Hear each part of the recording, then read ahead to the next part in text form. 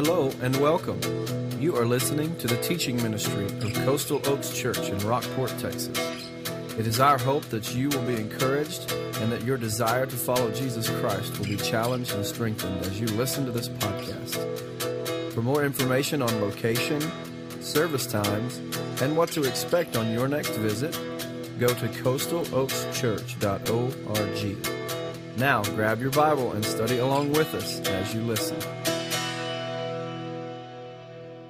If you would open your Bibles to 2 Timothy chapter 3. 2 Timothy chapter 3. As we think about a new year, periodically when we get to this point of starting New Year's resolutions or new commitments or renewing our commitment to Christ, I like to go back and remind us how important it is to do something that's essential in the Christian life. Here in Rockport on the beach, if you ever take your family to the beach, those of us who live here hardly ever go there, but when you take your family to the beach, you can walk out a long ways, can't you? And you think you're going swimming, but you're not. You're just going wading. And you wade for, I don't know how far out that shallow water is, but it's way out there. And our Chamber of Commerce advertises that's a good thing. You can bring your little kids to the beach and they can play at the beach. Well, it's good to wade out in the water, but eventually grown-ups want to dive in the water, right? But you have to start somewhere.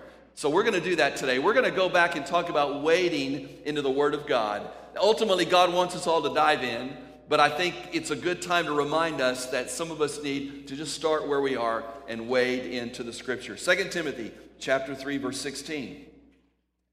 The Bible says all Scripture is inspired by God and is profitable for teaching, for rebuking, for correcting, for training in righteousness, so that the man of God may be complete, equipped for every good work. The Word of God is God-breathed. It is inspired for a purpose, so that the people of God can be equipped, can be prepared. Some translations say thoroughly furnished for every good work. Well, when we talk about the Word of God, wading into the Word, number one, we need to have the right approach.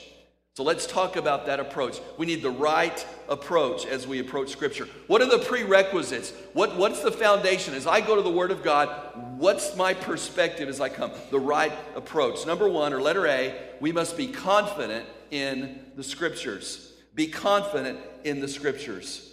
Paul writes in 2 Timothy chapter 2, all Scripture is inspired by God. It is God-breathed. It's not just another book. It's not inspired like a Shakespeare book might be inspired, or a Shakespeare play, or a great work of literature. It is God-breathed. It is inspired by God. We must be confident in it. As you approach the Word of God, your confidence needs to be that this is God's Word, that it is truth without any error. That's important, because some people approach this and they say, well, God's truth is in there somewhere. Well, if it's in there somewhere, how are you going to find it? And when do you decide what's not truth and what is truth? It becomes very arbitrary. You have to approach the Scriptures beginning with this. This is God's Word. The Bible says in Genesis 1:1, in the beginning, God. Doesn't make an explanation. The Word of God doesn't say, let me approach this philosophically. It's a given. God says in His Word, in the beginning, God. We have to understand that in the beginning, God is God. And His Word is God's Word. Inspired means God-breathed. You go through the Scripture and you read the account of Adam and Eve. You read about the fall. You read about Noah. You read about the flood. You read about Moses and the Exodus bringing the children of Israel. All of those accounts are not good stories that someone made up. They're not inspiring tales that God chose to kind of give us a picture of maybe how we could understand existence. Those are true stories about true people, about true events. And I love how archaeology is finally discovering the truths of all of those stories. You don't have to worry that someday archaeologists are going to discover something that disproves the Bible. You know what happens on a regular basis? They keep discovering things that prove the Bible. And they say, oh, Christians have believed that by faith all these years, now we have evidence of it. Whether it's a tomb with the name of a high priest on it that's mentioned in Scripture, or whether it's a place where some feel like was the crossing of the Israelites where they have chariot wheels buried in the mud. Whatever it is, it's going to continue to prove that God's Word is truth. Accept it. Have confidence in it. Approach it with that understanding. Believe it. It may go against your convictions. It may go against your own personal philosophy of life, but believe the Word of God without questioning it, even when you don't like it. Secondly, the right approach is not only to be confident in the Scripture, but depend on the Holy Spirit. Depend on the Holy Spirit. See, studying the Bible, reading the Word of God is not just an intellectual act. It's not just opening that and checking something off every day. It is an encounter with the living God through the person of His Holy Spirit. Anyone who is a believer, who knows Jesus Christ as personal Savior, can study the Word of God. You do not need to be a theologian to study the Word of God.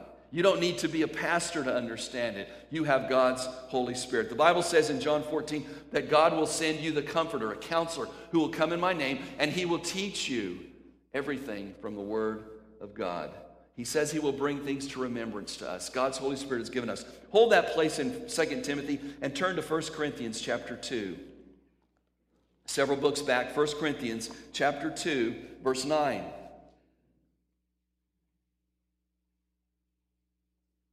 The Bible says, but as it is written, what no eye has seen and no ear has heard, and what has never come into a man's heart is what God has prepared for those who loved Him. Now God has revealed them to us, how? By the Spirit. For the Spirit searches everything, even the deep things of God.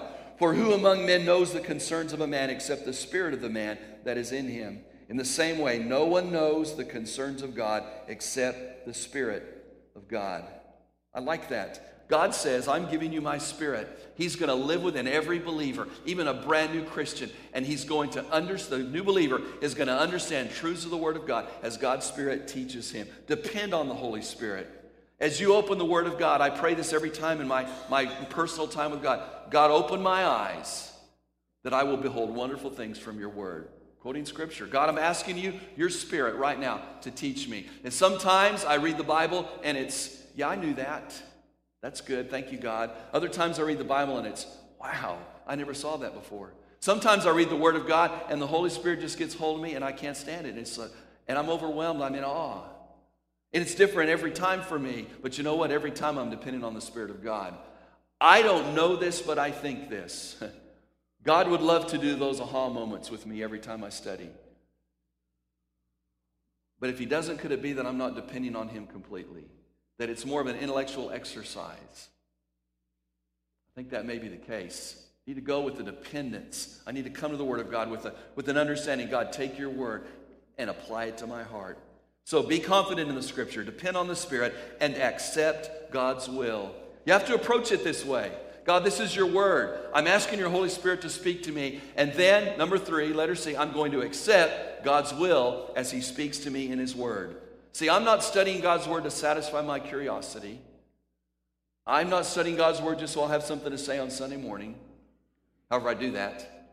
By the way, you know it's not hard to find something to say. You know what the hardest thing is to do? Is find out what to leave out. As I study, it's God, there's so much. What do I leave out? How do I narrow down enough to say to these folks in 30 minutes from the vast treasure of resources in the Word of God? So I'm not studying just for that. As I personally go to the Word of God, I'm saying, God, I want your will to be impressed upon me. What is your will? And I'm going to accept it. I want to know God's purpose and God's will. Now, we were taught by Henry Blackaby in Experiencing God, the question is not what is God's will for my life. The question is what is God's will. See, because when I know God's will, then I will make an effort as a believer to get involved in what He's doing. I love what Andy said about the empty seats. And by the way, there aren't as many empty ones as I thought there might be. But the empty seat that's an opportunity for us to invite someone and bring them to fill that seat. See, that's saying, God, what's your will? Your will is to be at work in the kingdom of God, at work in the people of Rockport. And my response is to get involved with that, to accept it and say, God, I know you're doing that. What can be my part? Accept the will of God. Now, He may speak and He may share by His Spirit something with your heart that you don't like. Everybody ever have that happen?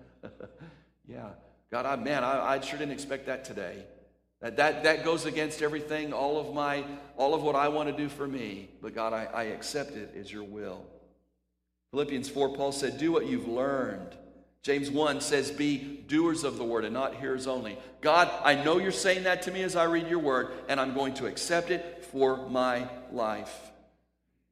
I read about a seminary professor in the Holy Land who heard about a man who had memorized the entire Old Testament. So he went and found the man and just thought he'd test him. So he asked him, will you recite a passage out of Isaiah? And so he said it word for word. Recite Psalm 1. And the man went on for a couple of hours reciting Scripture. And this seminary professor was just overwhelmed with this man's knowledge of the Word. And the more he began to talk to him, he found out that the man was an atheist. Didn't believe a word of it. But he knew it by heart. He didn't accept it, did he? He read it. It was an intellectual exercise. So we have to have the right approach. Be confident this is the Word of God. God, I want your Spirit to speak to me as I read. And then the third thing, Lord, it's your will. And as you speak, I want to submit to it. Well, that leads us to the next point. Not just the right approach, but the right attitude. The right attitude. As we read the Word of God, what is my mindset as I approach it? The right attitude. Just several things for you this morning. First of all, read sensibly. Read sensibly. And what I mean by that is just start where you are. I've heard about people, I'm going to read the entire Bible this year, and I'm going to start in Genesis 1, and they do good until they get to maybe Leviticus. Anybody struggle through Leviticus? My struggle over the years as I've tried to read the entire Word from beginning to end is when I get through some of the prophets, and there's so much repetition. And I say, now, did I just read that?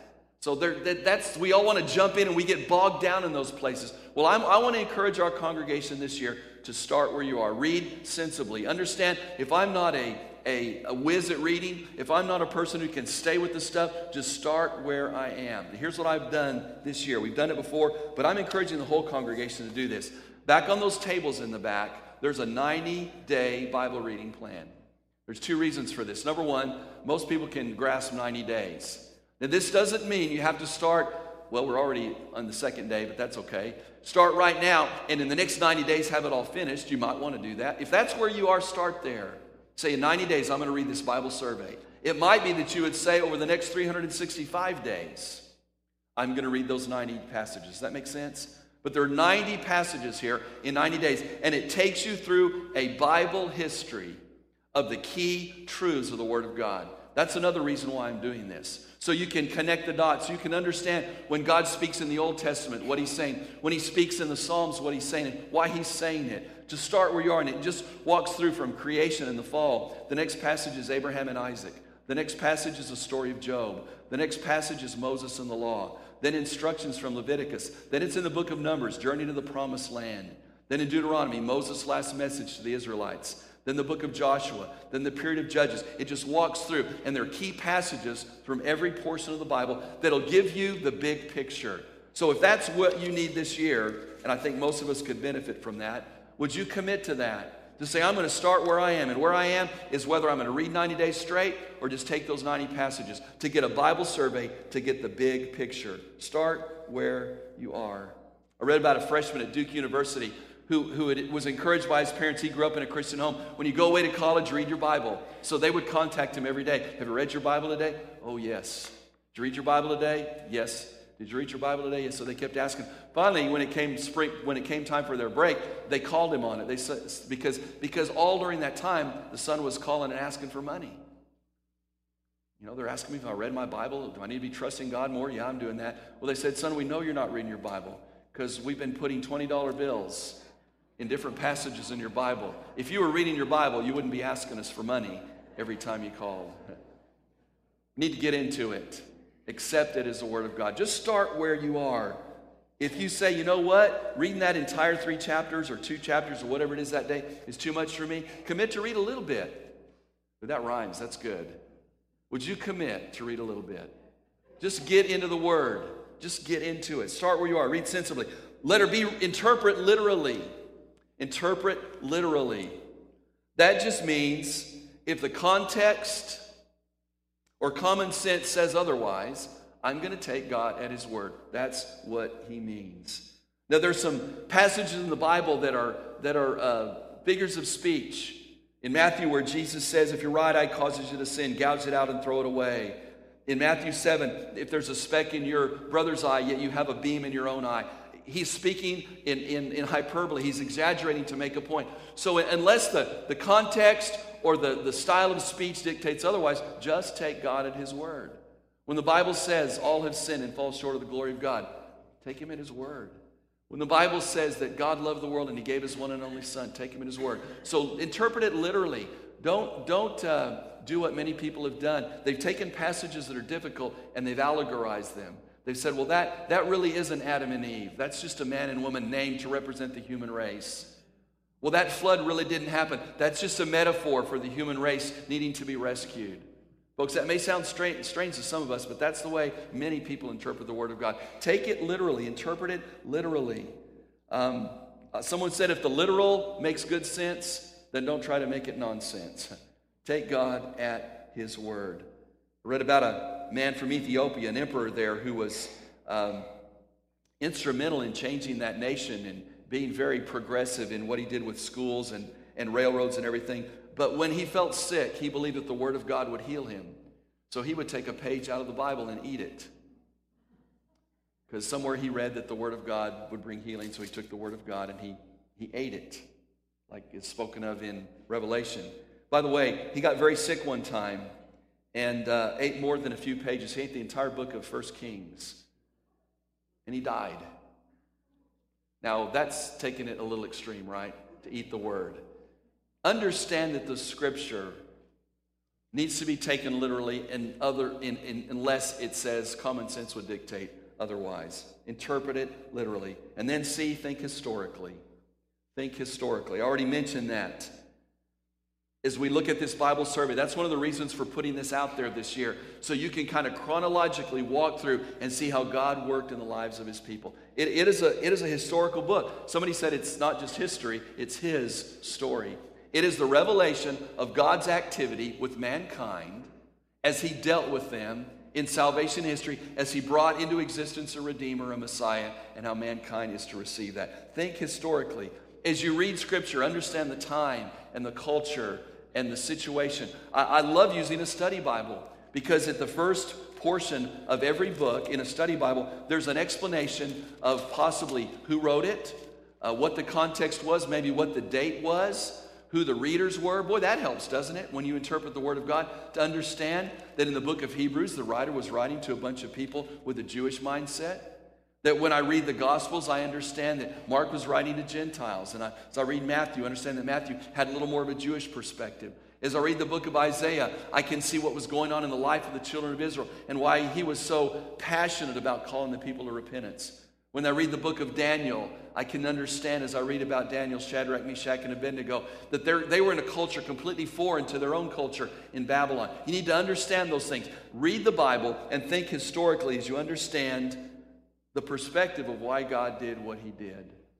Some read the books where God calls for the annihilation of the Canaanites and say that's cruel. But then if you understand the culture of how the Canaanites had been so wicked and were so involved in child sacrifice and how God had warned those people and He'd let it go on for hundreds and hundreds of years, that He used the people of God to bring God's judgment on them. It helps you understand as you read the Scripture. Letter D, distinguish properly. Read sensibly, interpret literally, think historically, distinguish properly. Distinguishing between the types of literature in the Bible. There is history in the Bible. It's just history. And as you read it, that's what the intent of the writer is, to read the history. Then there are passages in the Bible that are poetry, like the Psalms, Job. You read those things and it's poetic in nature. You read narratives like the Gospels in the book of Acts. We read some like we're reading this morning, an epistle. We're reading a letter that was written to the church, or specifically to encourage an individual, Timothy. Understand those parts of speech and distinguish between them as you read them. Let's move on to the third one. Looking at my clock, I'll have to get used to this. Number 3, the right aim. The right aim. What's my goal as I read Scripture? I'm approaching it with the right prerequisites. I have the right attitude as I understand the way Scripture is put together. And what is the aim? What is the goal as I read the Bible? As I read through this 90 days, as I stop and pause and try to incorporate that into my regular quiet time, this should be my aim. This should be my goal, to keep it practical. To keep it practical. Every Scripture has one primary interpretation, but several, maybe many secondary applications. And what many people do is they go to one of two extremes. They take that one primary interpretation and they focus on that. When God is speaking judgment to the people of God in the book of Jeremiah, they focus on that and they drive home the point, whether it's preaching or teaching or studying about what it meant for Isaiah and the people of God, or Jeremiah and the people of God in that day. And that's where they leave it. They study the case of the woman at the well and they leave her there. Jesus dealt with her there, and they make incredible truths and points there, but they forget to apply that truth to our lives today. That's one extreme. The other extreme is to make it all about application and forget the context, forget the culture, forget what God was doing there. What was the word for God there? There needs to be a balance. There's a primary audience, and God spoke this truth to them, and there's a primary interpretation of it, but there are many applications for us as the people of God today. That is so important. You need to ask yourself the question as you read Scripture, making it practical. Is there a sin I need to confess? Is there a promise I need to claim? Is there a command I need to obey? Very simply, you can be reading John 3:16. You can be reading 2 Timothy 3:16. Ask yourself those questions wherever you are. Is there a sin that I need to confess, Lord? I'm making it practical. Is there a promise in your word that I need to claim? Is there a command that I need to obey? Keep it practical. Noah led the people of God to safety. Actually, his family were the people of God. Led them to safety to say that God is willing to rescue us. There's an application of that. It's about the grace of God, isn't it? You talk about Moses at the burning bush and Moses leading the children of Israel. That's exactly what happened. There's a truth for the people that read it that day, but there's an application for us today, that God is our deliverer. Do you understand? Keep it practical. Apply it. I've heard lots of good sermons that really challenged me about the truth of the Word of God, but didn't challenge me how I apply it to my life. Make it practical. Don't just say, I've checked off day 1, 2, 3, 4, 5. But God, what did you want to say to me today? Keep it scriptural. Keep it scriptural. Letter B. What I mean by that is compare Scripture with Scripture. As I study the Word of God and I don't understand something, instead of running to the pastor to ask him, because he doesn't have all the answers. Y'all figured that one out yet? Instead of running to your Sunday school teacher, your connection class teacher, or someone you think knows the Bible, say, okay, God, is there another Scripture passage in here that will help me understand that? Let Scripture interpret Scripture. When I read something in the Word of God that doesn't make sense to me and seems to contradict what I believe, I look for other Scriptures to reinforce that. And I take the Scriptures that are clear to help me interpret the Scriptures that are difficult. Does that make sense? If it might seem to say something, I think about the passage about the unpardonable sin. I get asked that question all the time. Pastor, what's the unpardonable sin? And the Bible says blasphemy against the Holy Spirit. And so people say there's things you say that are unpardonable. And so as a pastor, as a Bible student, I study the Word of God and I see if I'm going to say that there's a sin you can't be forgiven for, then I have to reconcile that with the cross, that all sins are forgiven. How does that reconcile? Well, the way I've reconciled that is just making Scripture interpret Scripture. Understand that I can't quite understand what that means, but I know this: the only sin that can't be forgiven would be the sin of rejecting Christ as personal Savior. That has to be the one that's not pardonable because you rejected Christ. So I let clear Scripture help me interpret maybe a not so clear Scripture. Keep it scriptural. Use your study Bible. Use your references and your margins. I love a Bible. This one that I'm using today has Scripture references in the middle margin that tie into the passages that I'm reading. Use those. I had a seminary professor that said, if you ever use a study Bible, you're reading the Word of God through a theological filter. Shame on you. And I thought about that. Then I had another seminary professor that said, who am I to say that all of those godly men throughout Christian history didn't have a relationship with God, and that who am I to say that he didn't give them insight and wisdom that he hasn't given me? So I went with the second guy. I did. And I'm going to say, God, I know you've been speaking to people and using them, and they've put footnotes in there, and I can distinguish between the footnotes and the text. You need to be able to do that. That's why they're in the margin or in small print or in a box or something like that. Use those other things to help you interpret the Word of God. Keep it scriptural. Let Scripture interpret Scripture. Use the resources you can. Letter C, keep it personal. Practical, scriptural, personal. Now, I've already talked about application. So what am I saying here? When I say keep the study of the Word of God personal, I want my study of God's Word to be focused on a person, the person of Christ. So you might want to make your personal a capital P. You don't have to. We didn't here, but that'll help you remember. When I study the Word of God, it's about a person. I am looking for Jesus in Scripture. Jesus said in John chapter 5, you pore over the Scriptures because you think you have eternal life in them, yet they testify about me. Look for Christ. The Bible says that as Jesus preached, he interpreted them the things concerning himself. Look for Christ in Scripture. Make it personal. I said earlier, it is his story. I read recently about a group of people who were introduced to an author of a song. It's one of those songs that almost everybody knew. It's one of those songs where tens of thousands, probably hundreds of thousands of people sing almost every week during certain times of the year. Almost everybody at those gatherings knew the words to this song, yet no one knew who wrote it. The song, Take Me Out to the Ball Game. The 7-inning stretch. How many of y'all have sung that song at a ballpark? Yeah. How many as a kid grew up hearing that song? Well, at this place, at this event, they introduced Jack Norworth as the author of that song, and I thought, here's all these people that knew all the words to the song, but they didn't know the author. Folks, there are a lot of people who know Scripture. They know about God, but they don't know the author. As you study the Word of God, keep the focus of your study on the author of the Word of God. Gypsy Smith was a British evangelist back in the 1900s. He wrote hymns and preached with people like Fanny Crosby.